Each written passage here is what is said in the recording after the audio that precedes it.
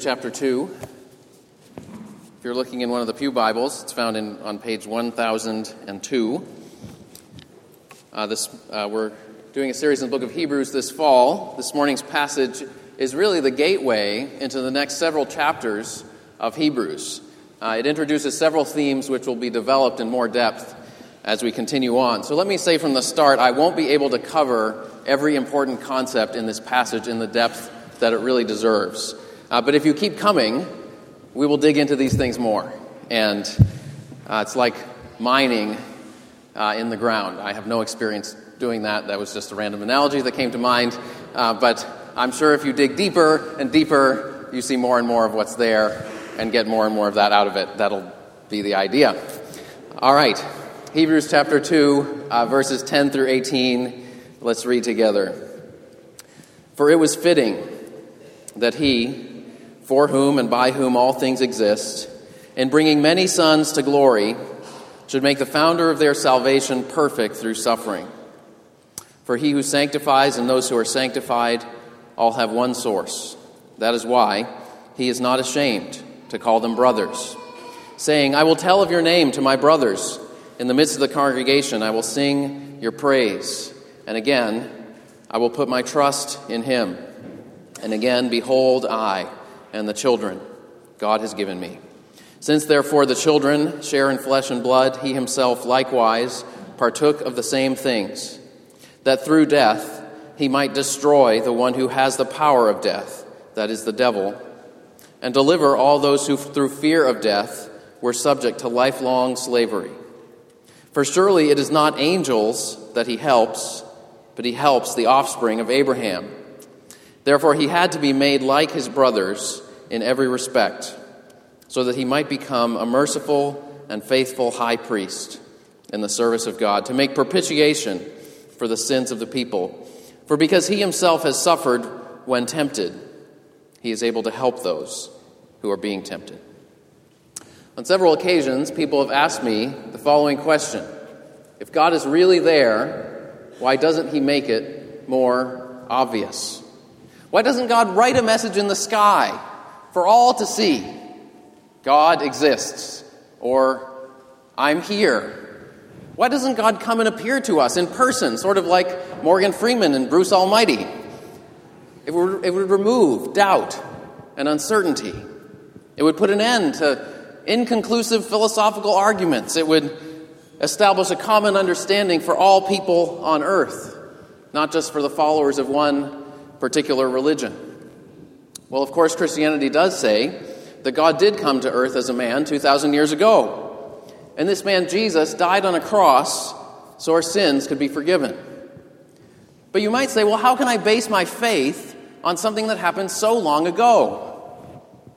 If God is God, why can't he just wave his hand and say, I know you're not perfect, but it's okay. You're all cool. Why does the Christian faith need to be so complicated and historical and bloody? A man crucified. Why isn't it more obvious? Now, it's not only skeptics who ask this question. Sometimes Christians ask a very similar question. Now, the book of Hebrews was written to Christians facing suffering, who were tempted to give up. And they were asking something like, if God is really there, if Jesus is Lord, why isn't it more obvious? Why can't I feel God's presence? Why don't I see him changing our situation?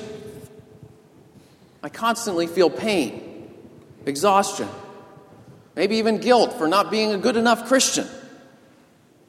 Maybe when you look at your neighbors who aren't religious, you think, well, maybe they're not quite as introspective, but at least they seem happy, able to enjoy life most of the time. Is it really worth it to follow Jesus when he seems so far away, when it doesn't seem obvious? Well, whether you're skeptical or whether you're suffering or both, the passage that we're looking at this morning addresses this question. And what it says is that what God has done in sending his son Jesus to live as a human being and suffer and die is not what we would have expected or imagined. In that sense, it's not obvious. And in fact, Christianity is the only religion in the world that makes this claim. No other religion says that the one God who made the world became a human being and suffered and died on behalf of his creatures. It's a uniquely Christian belief. But strange and unexpected as it may be, the writer of Hebrews wants us to see that what God has done in Jesus Christ is both fitting and necessary. Verse 10, he says it was fitting that God would make Jesus perfect through suffering. Now, it's a very interesting word, fitting. He's saying it's not arbitrary. It's not some bizarre, random story, but rather it's appropriate, given the nature of God. It's the missing piece that makes the rest of the Bible fit together. It's profoundly beautiful in a way that nothing else that we can imagine is. You know, mathematicians talk about elegance. Say that a proof or a theorem is elegant rather than clumsy, or deep rather than trivial. It's a similar idea here that he's saying this is fitting, what Jesus has done. Now, but he also says in verse 17, he says it's necessary. He says Jesus had to be made like us in every respect. That this is exactly what we desperately need as human beings. So if you're skeptical, I especially want you to see that the work of Jesus is fitting. And if you're suffering, I especially want you to see that the work of Jesus is necessary. That it's exactly what you and I need as we face the trials of our lives. Now, we've been in the book of Hebrews for a month now, and so far, Hebrews has emphasized Jesus' divine nature. In chapter 1 and the first half of chapter 2, chapter 1, verses 1 through 4, says Jesus is the one through whom the world was created, the radiance of the glory of God, the exact imprint of his nature. Verse 5 through 14, he continues, Jesus is greater than the angels because he's God's one and only Son, who will reign forever, whose years will have no end. And chapter 2, verse 3, he says, Jesus is the Lord God himself. But then beginning at chapter 2, verse 9, the writer of Hebrews makes a shift to emphasize Jesus' human nature. Verse 9, if you look back at the page before, he says, we see him. We see Jesus, greater than the angels, who for a little while was made lower than the angels. And then he says, the one through whom the world was brought to life tasted death. So the question follows naturally. Why would the eternal Son of God become human even to the point of suffering and death? Why would he lower himself in that way? Now the answer is throughout this passage, but especially in verse 10. He says Jesus did this in order to bring many people, many sons and daughters to glory. So first we'll look at why this is fitting in verse 10 through 13, and then we'll look at why this is necessary in verse 14 through 18. So first, why was this fitting, what God did? And we can see three reasons. First, it was fitting with God's original intent for human beings. We saw last week in verse 5 through 9 that God made us to rule the world gloriously, to take care of the world under God's authority. The problem was we didn't want to be under God's authority. And so as a result, we don't rule the world very well. Our bodies are constantly afflicted by sickness and suffering and ultimately death. We don't ultimately control our bodies. Nations are troubled by corruption and fear and government shutdowns. We struggle to rule one another well. And even deep in our own souls, we feel shame and fear. But you see, from the very beginning, God intended for human beings to reflect his glory, to rule and care for the world as his representatives. He said, be fruitful and multiply and fill the world with life. And God's committed to achieving that original purpose. You might say, well, how could God do that? That's his purpose, but then we refuse to be under his authority, so we mess everything up. Well, he could have just scrapped the whole thing and started fresh. But he didn't decide to do that. He sent his Son to become one of us, to join himself to us in order to restore us to right relationship with God, to bear the image of God, as we had always been intended to be. Verse 10 says, Jesus is the founder of our salvation. It's a fascinating word if you look into it. In some contexts, that word simply refers to a leader or ruler. So sometimes it's translated ruler or prince. But it can also refer to the initiator of a movement, such as the founder of a kingdom or the originator of an art form, whose example is imitated by all who follow. And in this context, it means both of those. Jesus is the champion, the founder, the pioneer of our salvation. He blazes a trail where no one had gone before. But he doesn't just blaze a trail and leave us in the dust. He brings us along with him. He leads us so that we might share one day in his glory, the glory that God had always designed for human beings to display. So you see, God's plan was fitting with his original intent for human beings. And second, it was fitting with God's prior revelation in the Old Testament. The author of Hebrews quotes two Old Testament passages in verse 12 and 13. And in verse 12, he quotes from Psalm 22. Now, Psalm 22 is divided into two halves. And the first half is the cry of a man suffering terribly. It begins by saying, my God, why have you forsaken me?" And it goes on, "I am a worm and not a man, scorned and despised. All who see me mock me. My bones are out of joint. My tongue sticks to my jaws. They have pierced my hands and feet. I can count all my bones." And yet, despite his suffering, this man in the psalm entrusts himself to God. Jesus himself quoted this psalm when he hung on the cross. Now, as a side note, if you read Psalm 22 today, and if you had no idea where it came from or who wrote it, you might think that it was written by a Christian, reflecting poetically on the meaning of Jesus' death, looking back at it. But actually, it was written 900 years before Jesus existed by King David. Centuries before the practice of crucifixion was invented, which it seems to vividly describe. My hands and feet pierced. I can count all my bones. It's striking how vividly it describes what Jesus endured, even though it was written hundreds of years beforehand. But then it's even more striking if you read the second half of the psalm, because the second half of the psalm is a confident proclamation of victory. And it begins with these words that Hebrews quotes right here. "I will tell of your name to my brothers. In the midst of the congregation I will praise you." And he goes on to say, For God has not despised the suffering of the afflicted, but has heard when he cried out to him." And then it ends by saying, "This shall be told to the coming generation. They will proclaim his righteousness to a people yet unborn, that he has done it." Accomplished. Finished. Again, it perfectly describes what Jesus did on the cross and what he achieved in his resurrection. But the point of Hebrews quoting it here is he's saying Jesus did all that for you and me, for his brothers and sisters, because he claims us. He says, "I will tell of your name to my brothers and sisters."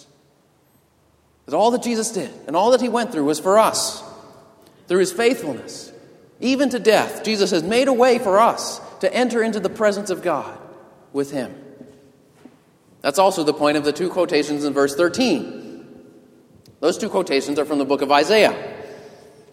And there's an interesting background. If you look at Isaiah chapter 8, I don't have time to explain it all now. What I'm going to do is I'm going to write a blog post.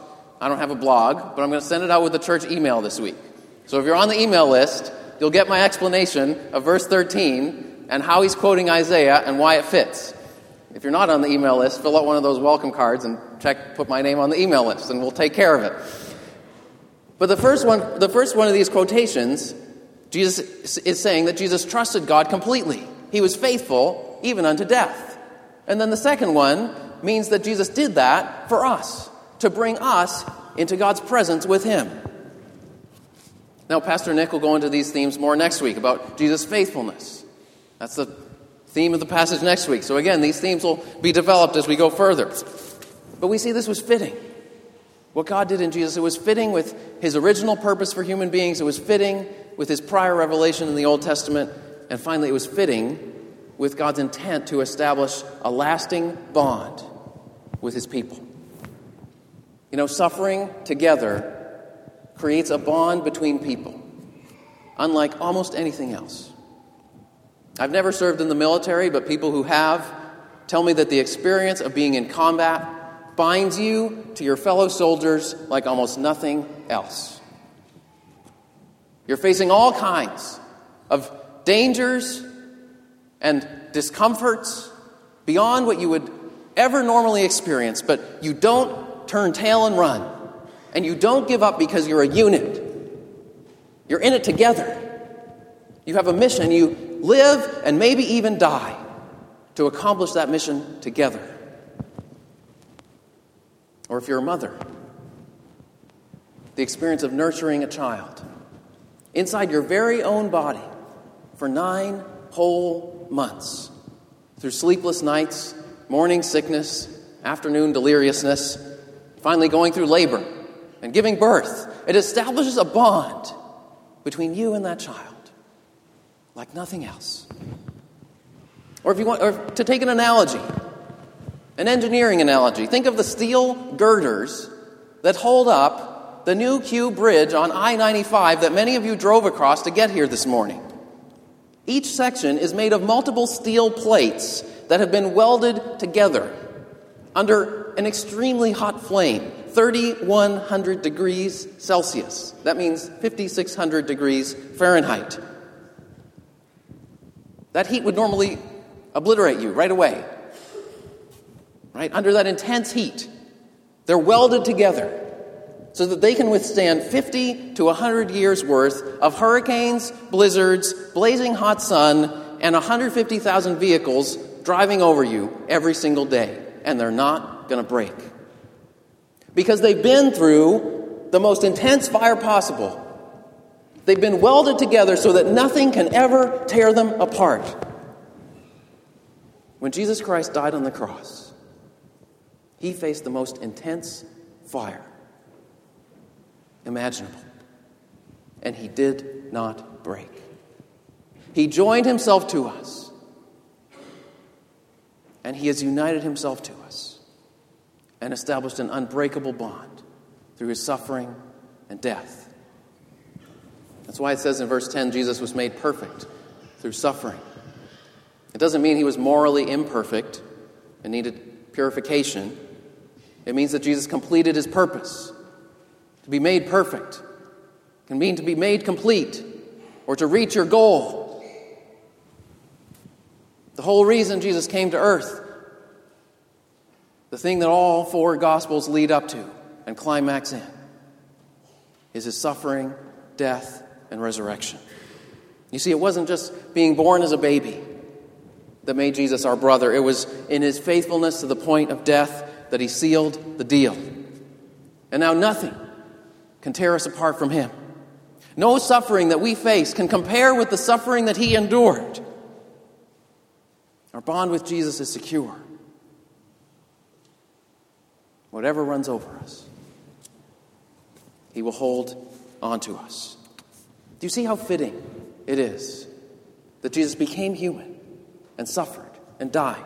Do you see how much more profound and life-changing that is than spray painting a message in the sky or showing up on the front doorstep just to say, hey, by the way, I really do exist, just in case you wondered?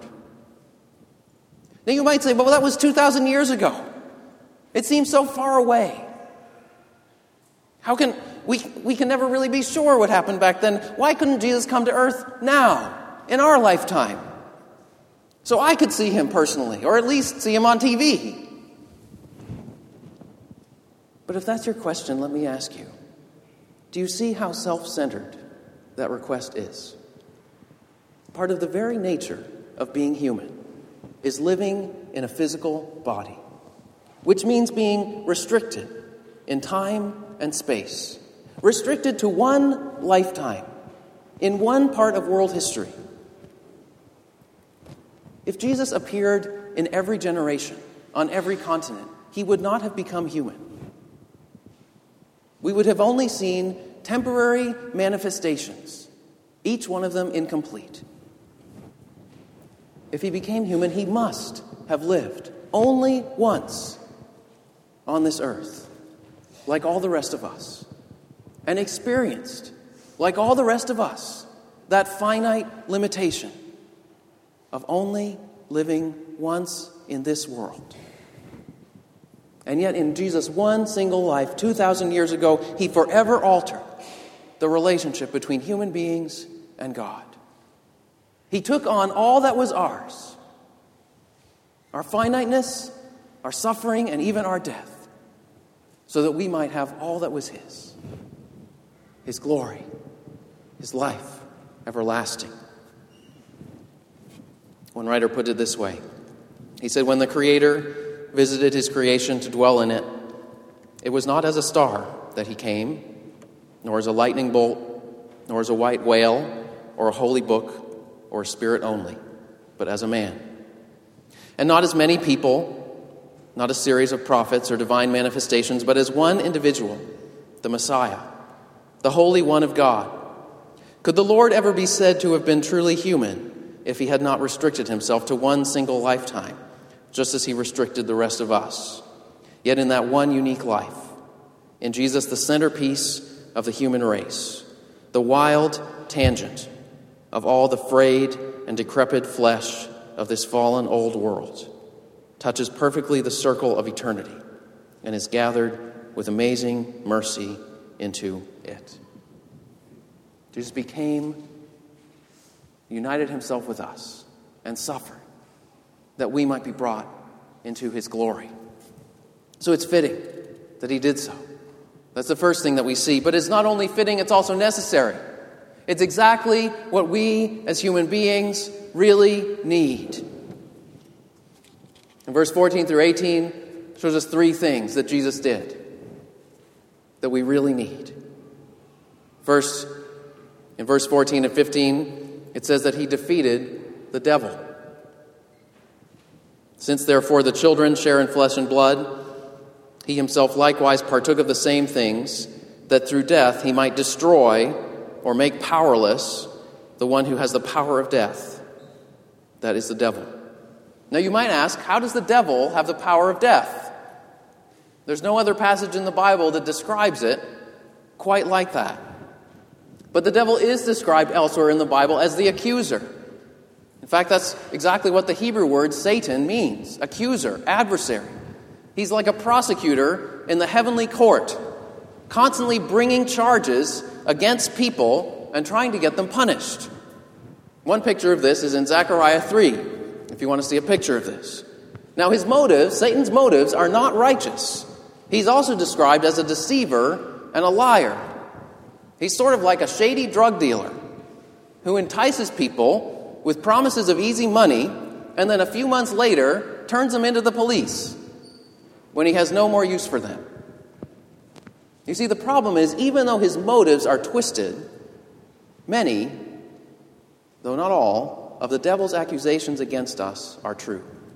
Because we have all broken God's law. We have all participated in the system of evil. When you and I stand before the judgment seat of God, we are guilty of sin. And the wages of sin is death.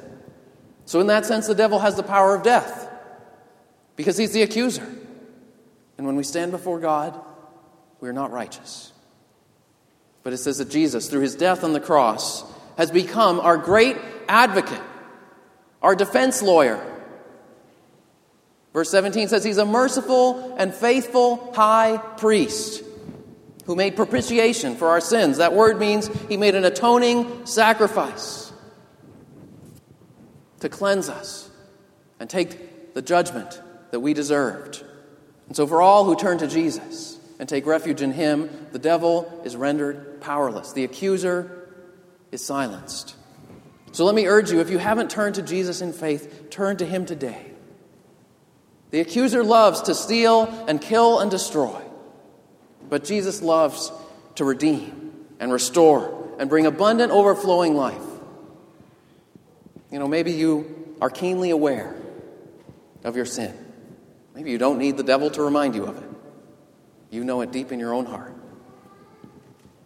And because of that, you live in shame and in hiding, or even with thoughts of despair. But in the atoning death of Jesus Christ, the accuser has been rendered powerless. You may think in your mind over and over all the reasons that God shouldn't love you and shouldn't do good to you, and why you don't deserve it. But that is not the last word. Jesus Christ stands as your advocate before God the Father. And he has never lost a case. He's the best defense lawyer in the world. And he's come not just to acquit us, but to bring us fullness of life.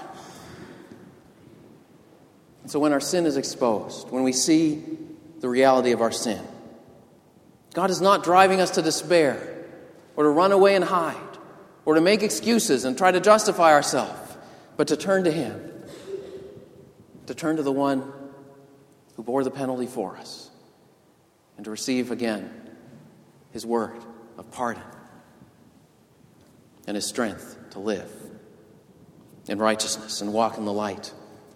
So first we see that Jesus has defeated the devil, the accuser. And second, we see that he delivered us from enslaving fear, the fear of death. Verse 15. Jesus came to deliver all those who through fear of death were subject to lifelong slavery.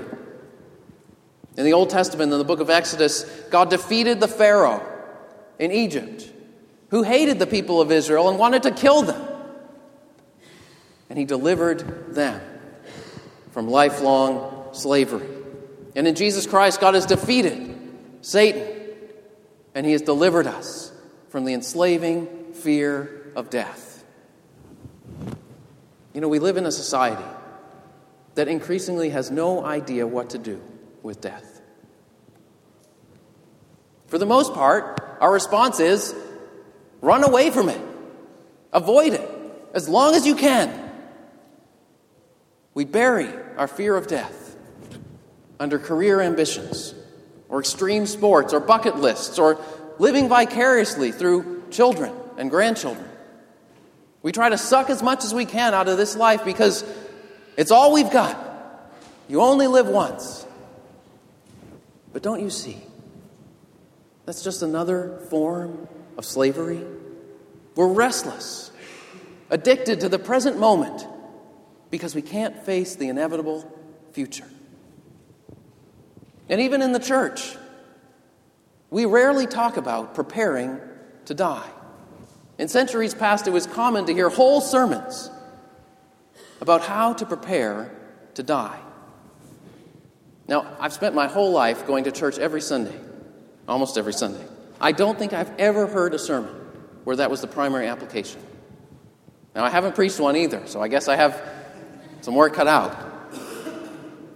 The point is, we struggle to deal with death. And in some sense, rightfully so, because death is not pretty. The Bible says that death is an enemy of God's good creation. Jesus didn't simply come to earth to teach us to make our peace with death and simply accept it as part of God's good and natural process. Jesus came and he tasted death in all its bitterness and fully experienced it and overcame it and conquered it in his resurrection. That's what he came to do, to liberate us from its clutches. Yes, we all will physically die. But in Jesus Christ, we have a brother who has gone through death and come out the other side.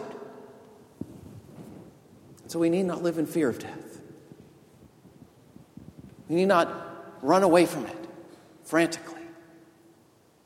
We need not cringe before it, because Jesus has delivered us from its grasp.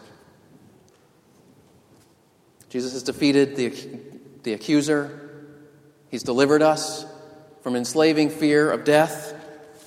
Finally, it says he helps us when we're tempted. Verse 16 says, surely it's not angels that he helps, but he helps the offspring of Abraham. Now, sometimes when we think of help, we think of a weaker or more limited person offering assistance to a stronger, more powerful person. But that's not what this word means at all. It's a strong word. It means to take hold of someone, or even to take up their cause, to be a strong helper. And Jesus has come alongside us, and he has taken hold of us, and he will not let us go. He has taken up our cause, and he will not fail. You see, that's why we can hear the words that were read earlier in the service from Isaiah 41, which I think the writer of Hebrews is referencing here. But you, the offspring of Abraham, my friend, fear not, for I am with you. Be not dismayed, for I am your God. I will strengthen you. I will help you. I will uphold you with my righteous right hand. Jesus has taken hold of us, and so he's able to help us whenever we are tempted, whenever we are tried, whenever we're going through the fire. Because he's not only won the decisive victory in the past, he is constantly available in the present. So if you're tempted to become bitter, look to the one who tasted death itself in all its bitterness. If you're tempted to despair, look to the one who has conquered death and the grave. If you're tempted to envy others who seem more successful, remember all the blessings that you have in Jesus Christ, the high priest, the founder of our salvation. You see, Jesus knows what it's like to face temptation. He's faced a hotter fire than any of us will have to go through on our own. And you know, we all give in to temptation. And so because we give in to temptation, we don't even know how strong it is. Sort of like a runner who starts out running a marathon, and then he gives up after 5 miles. He says, boy, I'm exhausted. I'm so out of shape. That was awful. You know the people who really know how hard it is to run a marathon? It's the people who've started by running 5 miles, and then they've kept on training and training and training and training until they run all 26. Only they know how hard it really is. You see, we all give in when we face temptation at some point. Jesus never gave in.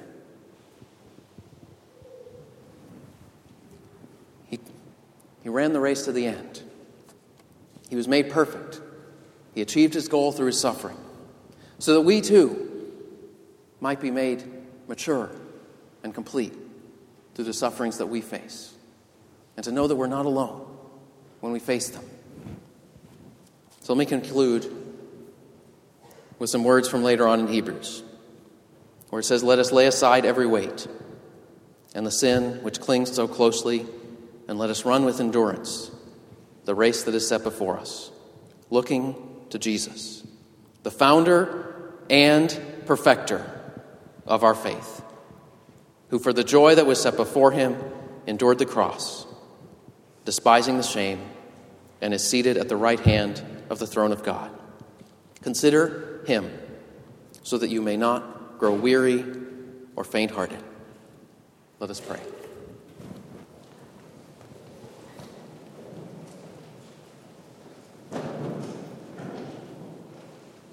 Lord Jesus, we thank you that as the eternal, glorious Son of God, the King over all that you created,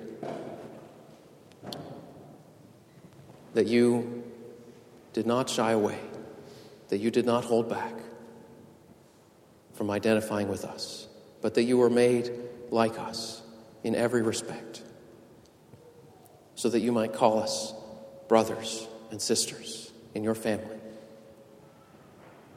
Lord, that we might have a faithful and merciful high priest, a companion in our sufferings, and a perfect advocate before the throne of God. We pray that we would look to him. Lord, would you strengthen us to face whatever adversity that might come, knowing that you are the founder and perfecter of our faith, that you have taken hold of us, that you have welded yourself to us in an unbreakable bond.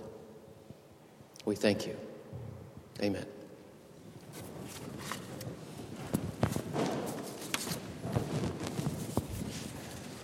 This morning we come to the Lord's table, where we look back and remember what Jesus did to establish this unbreakable bond. As we'll read in a minute, Jesus said, "This is the new covenant in my blood. This is the bond that I'm establishing with you through my death." So we look back to what Jesus has done. We look forward to the day that he'll come again in glory. And in the meantime, he is able to help us in our weakness, in our temptation, in our trial. So as we share in the bread and cup today, let's look back and praise him for his achievement on the cross. And let's come and receive his help. As we take the bread and the cup, we're invited to cling to him